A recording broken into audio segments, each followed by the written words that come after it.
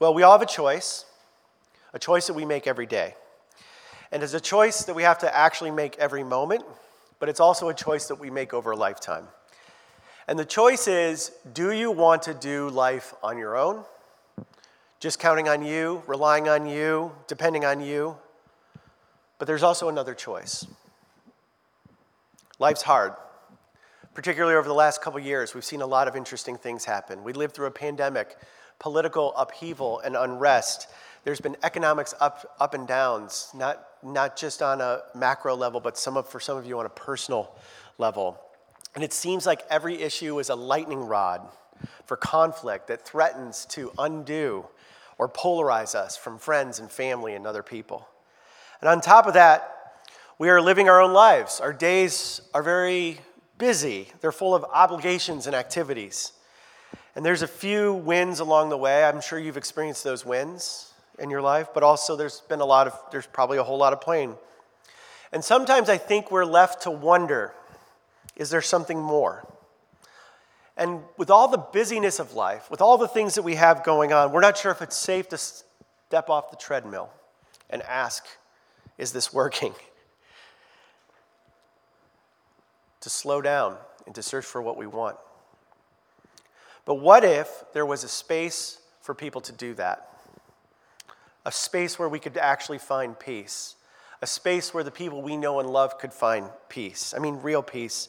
What if there was a place where people could actually connect in authentic community with one another to exchange meaningful ideas? And what if there was enough time and space and grace to actually explore what you and I were meant to be and what we were meant to do? It's possible, and it's really simple. I'm calling it you plus God. And you plus God is the other choice. It's the choice not to live life on your own. It's a choice where you actually trust God, that I actually trust God. You live a daily life depending on God. You live a life that is sold out for God. And it's not just you running your own life, it's you plus God. And so today I'm going to be sharing a vision for the next 12 months, a little bit. And since we started doing this like 5 years ago, we launched really big, had some fun, had a pandemic, and now we're back. Like when we launched 5 years ago, every year we would have a Vision Sunday. And I would stand before you like I am now with a lot of prayer and a lot of wise counsel from the board.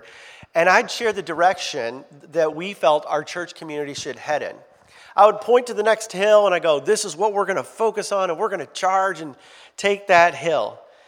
But as myself and the leadership team have been reflecting on all of that, it felt like God's Spirit was giving us an unsettled feeling about all of it. And that unsettled feeling was not about what we could accomplish this year. That unsettled feeling was more about how we could accomplish it. And usually in the past, the vision has sounded something like, we can do it, you can help. We can do it, you can help. But it just didn't seem like that was the right thing for us this year. I just felt unsettled about saying, okay, here's the vision, we can do it, you can help. Here's the vision, you can figure out how to contribute to it. Here's the dream, you need to figure out what kind of role you want to help us play in accomplishing that. Here's the dream, here's where we're going next, you need to figure out how you're going to fit into it. I felt like God is leading us a different way. And this year, we need the vision of our church to focus less on church development and focus more on people development, on human development. Rather than saying, we can do it, you can help, the vision this year should be, you can do it, and we can help. You can do it, and we can help. So to simply put it, the vision this year is you. How do you feel about that? You are the vision. And what if the key objective, the key result of this church for the next year or two was just solely focused on helping you to become a disciple of Jesus? What would you think about that? What if our singular focus was to start with individual people and a conviction that God has put a dream inside of you, and we get to help you figure that out and live that out? What if? Today is about that. We're headed in a direction that is about you and paying attention to what I believe God is doing in you. Now, don't look at each other too weird, but kind of make eye contact with someone else in the room right now. And okay, that was awesome. I saw two people do this, like straight lock. It was so scary. But it's not just the vision in you, but for you to be able to see the vision in others. God is doing something amazing in the person on your left and on your right and in front of you and behind you. Well, today I want to share a little bit of a story about how this actually works. And we look at the life of Peter. Does anyone know the name Peter? Peter is a guy, don't raise your hands all at once.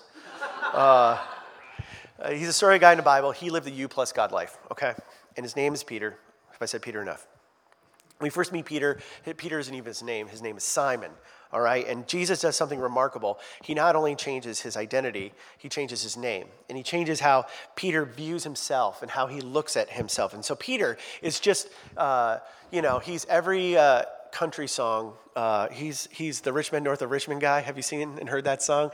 He's just trying to make ends meet as a fisherman in Galilee, which is the backwater part of the country, okay? And so he's just struggling to make ends. He's hoping to feed his family and put food on the table. And Peter is just depending on Peter. Peter I got me, myself, and I got these fishing nets, and I'm going to make a big difference in my life. And so that's when his brother Andrew, or Andy as we call him, Andrew introduces Simon to Jesus. And the Gospels tell us this part of the story. We read it. You can follow along. As Jesus was walking beside the Sea of Galilee, he saw two brothers, Simon called Peter, and his brother Andrew, and they were casting a net into the lake, for they were fishermen. "Come follow me," Jesus said. I'm sure he said it more normal than that. He said, "Come follow me."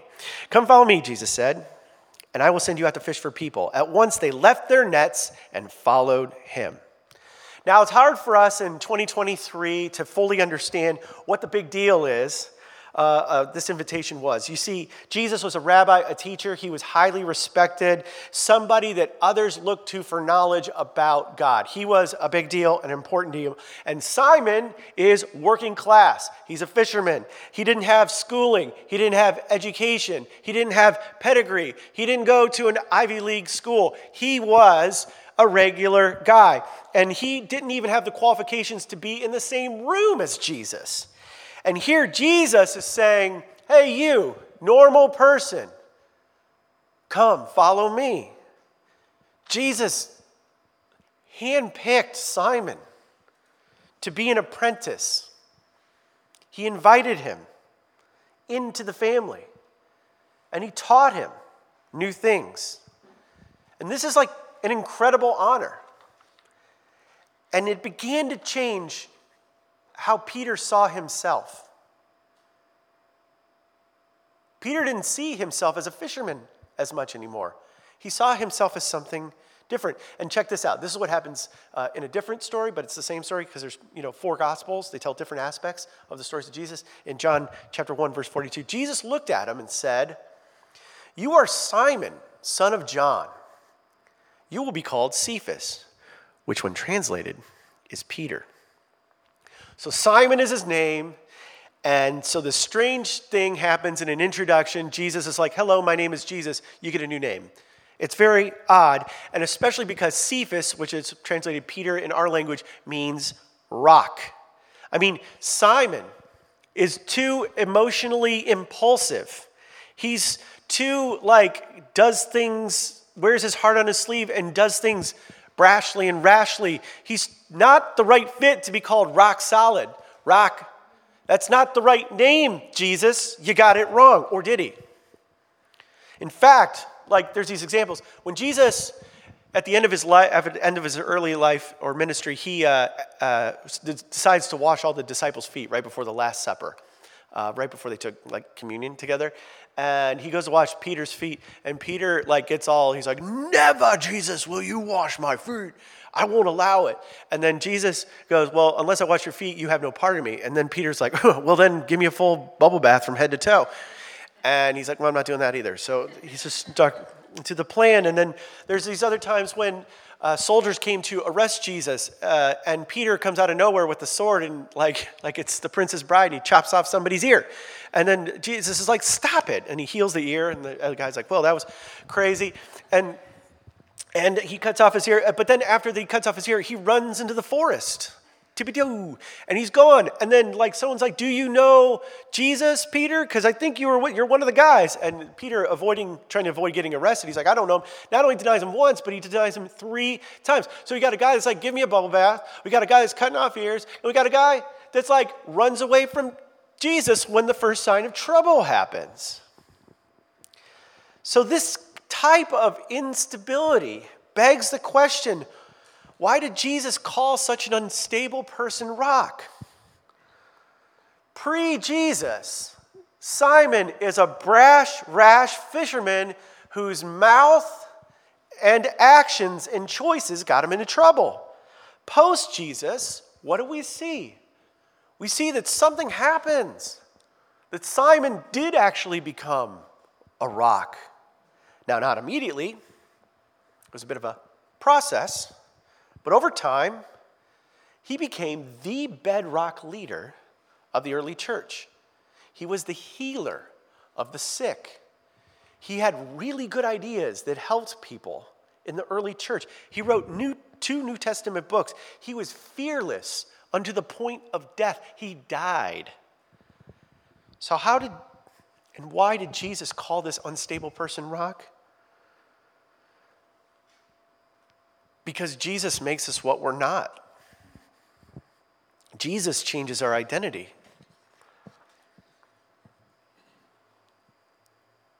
Not only does Jesus change our identity, but Jesus creates a community for us. One of the biggest surprises for Peter, he gets called Peter, but he didn't have to go on this journey alone. He got to do it with some friends. The disciples joined with him. And again, the Gospels give us the names of the people who discovered how to live the you plus God life. Who were they? They weren't great. First, there was Peter. I just spent a lot of time talking about him. He's a guy we can identify with. He's got a lot of faith, and the next minute he does no faith. He's like, Jesus, help me walk on water. So he starts walking on the water, and then all of a sudden he falls through the water. He's like mixed emotions, too impulsive. And then there's Andy, his brother. Spends much of his time. What we know about Andrew is that most of his time in the Bible is spent keeping his brother out of trouble. And then you have James and John. Their nickname were the Sons of Thunder. Do you know how you get the nickname Sons of Thunder? You're wild. These are tough, colorful guys. They wouldn't back down from a confrontation. They would go into rooms like, we're the disciples of Jesus. Should we beat them up? And Jesus is like, please, it's not the kind of kingdom I'm building. Please, no fist fights. He's like, what if it's just give me one knee to the face. They were aggressive. They were often insensitive to others. Then you got Philip, the independent. He thought he had the best ideas. You had St. Bartholomew, Bart, skeptical, always have something to prove. You had Matthew, the tax collector. This guy was prone to greed. You have to watch your back because he'll take every dime you have, okay? And you got Thomas, he's the pessimist, doubter. Faith did not come naturally to him. You got the other James, who is quiet, bit of a wallflower, so quiet, he's actually silent in Scripture. We've never heard his voice. Got Simon the Zealot. If you don't know what zealots are, they were considered to be domestic terrorists at the time. Okay, so we have a domestic terrorist, and we've got a tax collector on the same team. All right, and you got the Sons of Thunder wrestling at the campground before the fire goes out. Like that. And you got Judas, the brother of James, strong, silent type. And then you got Judas Iscariot, who was so greedy. He took money, stole money. He betrayed Jesus with a kiss. If this team had been drafted in its entirety into the NFL, the National Football League. This is Los Angeles. Sometimes you have to explain what the NFL is. if this team had been drafted into the NFL, it would have got an F. This team was definitely not what you call championship material, okay? Vegas odds were not in favor of this team. But Jesus took this group of working class men, sin-prone, cynical group of contrarians, and he created a community. A community. They lived for each other. And they lived and they died for Jesus. 10 out of the 12 disciples died as martyrs. And together, the Bible says that these 10, 12 men, they turned the world upside down. And the closer Peter follows Jesus, the more we see that he becomes the best version of himself. It's you plus God. And God gives a community to Peter that helped him to become that. He didn't have to do it alone, and neither do you. Jesus not only changes the identity of Peter and creates a community for Peter, but Jesus also reveals Peter's destiny. Now, fast forward a little bit in the story. The news of Jesus' death and resurrection have spread all throughout Jerusalem. And it's a huge, and it just so happens that there's a huge crowd that's growing outside. It's starting to form. People have questions. They are all looking for answers. And Peter, in this moment, as the crowd is forming outside their door, he remembers the words of Jesus and his identity. He remembers that Jesus said, "You will be called rock. You are called Peter," which means rock, "and I will build my church, and the gates of hell will not overcome it." It's in that moment he probably remembers what Jesus said to him. And for some reason, in this moment, there's a huge crowd, thousands of people. They're trying to figure out what the disciples know. Did Jesus really rise from the dead? The whole town is in an uproar. The whole city of Jerusalem is in an uproar. And it's in this moment, probably, that the other 10 disciples, they look over at Peter. "Peter, what are we going to do?" And it's in this moment that you can almost hear Eminem's "Lose Yourself." Dun, dun, dun, dun, dun, dun. You know? Vomit on a sweater already, Mom Spaghetti. And he's going to be the one that's going to explain to the crowd who Jesus is and what's happening. And probably, it's not written here, but at some point, Peter looks down at his feet and he sees that his feet are moving him to the front of the crowd. And the disciples are like, "Go for it." And he explains who Jesus is, what his death means, and what his resurrection means. And he begins by quoting the scriptures and talking about Jesus' resurrection and how it defeated the power of death and launched God's cosmic redemption plan. And then Peter, looking at this crowd of thousands of people, he challenges them. He says, "Become disciples of Jesus." And he invites them to be baptized. And he says, don't do life just relying on you. Do life you plus God. He says, repent and be baptized, every one of you, in the name of Jesus Christ for the forgiveness of your sins. And then you're going to receive a gift, a free gift, the gift of the Holy Spirit. And this is promised to you for not just you today, for those of you who respond. This is a promise that God has given for all generations to come. It's for you. It is for your children, and it is for your children's children. God is doing something new in the world. Hi, my name is Peter, and I was changed by that message and story. And as he's teaching all this stuff, how do the people respond? They actually lean in. They actually listen to him. And the story says that their hearts were moved. And the story of Scripture says that 3 1,000 people that day believed and became baptized in a single day. This man with a new name, a community with a cause, he launched the global movement known as the church. A simple fisherman that lived paycheck to paycheck now moved to impacting generation after generation after generation to come. Peter, once called Simon, shows us what it looks like to have a new identity in Jesus, to be surrounded by people who help you to become the best version of yourself. And Peter shows us what it looks like when Jesus actually reveals our destiny to us. This stubborn, disobedient, shoot from the hip, shoot off your mouth disciple found the you plus God life. I started this way.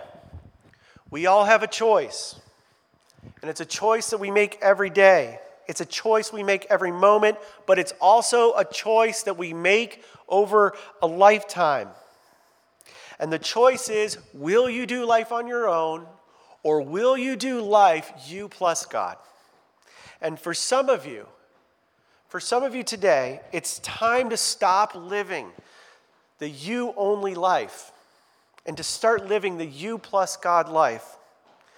And you plus God could mean a number of things. It could mean that you mark the commitment that you are a disciple of Jesus by being baptized. Perhaps that's going to be your next step. Or others, you know that you need help. You need other people in your life. You need a community of people who will support you and encourage you. Maybe your next step is getting involved in a community group at Pack City Church this fall. And you just know that if you keep doing life on your own, it's going to result in the same results. You're just going to keep getting what you got now. Or maybe there's some of you who are searching for your greater purpose in life. You realize there's nothing in your life you feel passionate about, and you're looking for that purpose. We are here to help you uncover that purpose. That's why we're here, you plus God. The singular vision for Pack City Church this year is not we can do it, you can help. The singular vision is you can do it, we can help. The big dream, the bold vision for our church this year is you. The number one objective, and the key result this year is solely focusing on helping you to become a disciple of Jesus. This vision, like I said, will not focus on church development, but it's on people development. It's on you. So here's a hint of what's coming this fall. We want to have a one-on-one conversation with you. With you. So in the coming weeks, expect a call from me or one of our leadership team. We want to have a one-on-one conversation with you. And we're not going to force you or cajole you, but we want to ask you, how do you want to grow spiritually, and how can we help you do it? We're here to help you make that choice, the you plus God life.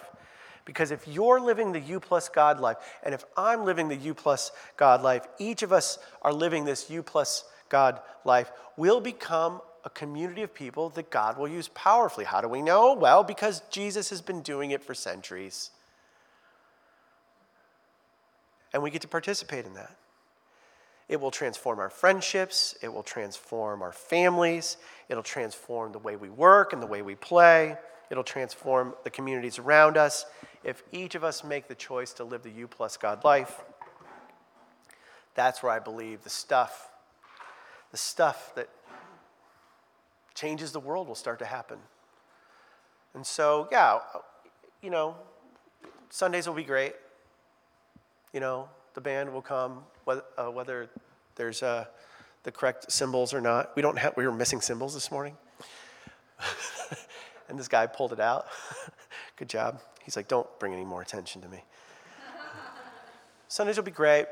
We can fill rows of people. We can add chairs eventually. But the vision really is you. And you paying attention to what God's doing, and us helping you unleash that in you. But let's start this year with you. Sound good? Next week, we're going to talk more about this and give you some actual updates about where we're headed. So if you're in town, if you're not traveling for Labor Day, come hang out with us for an hour. We'll give you the vision, and then we'll go to the next thing. And then if you're here next Sunday, I think Nikki and I might be doing something with some people on Monday, and you'll get invited to that, but you have to be here next week to get the invite. That's lame. We're going to cut this from the podcast part anyway. So, all right, why don't we all stand? Let's pray.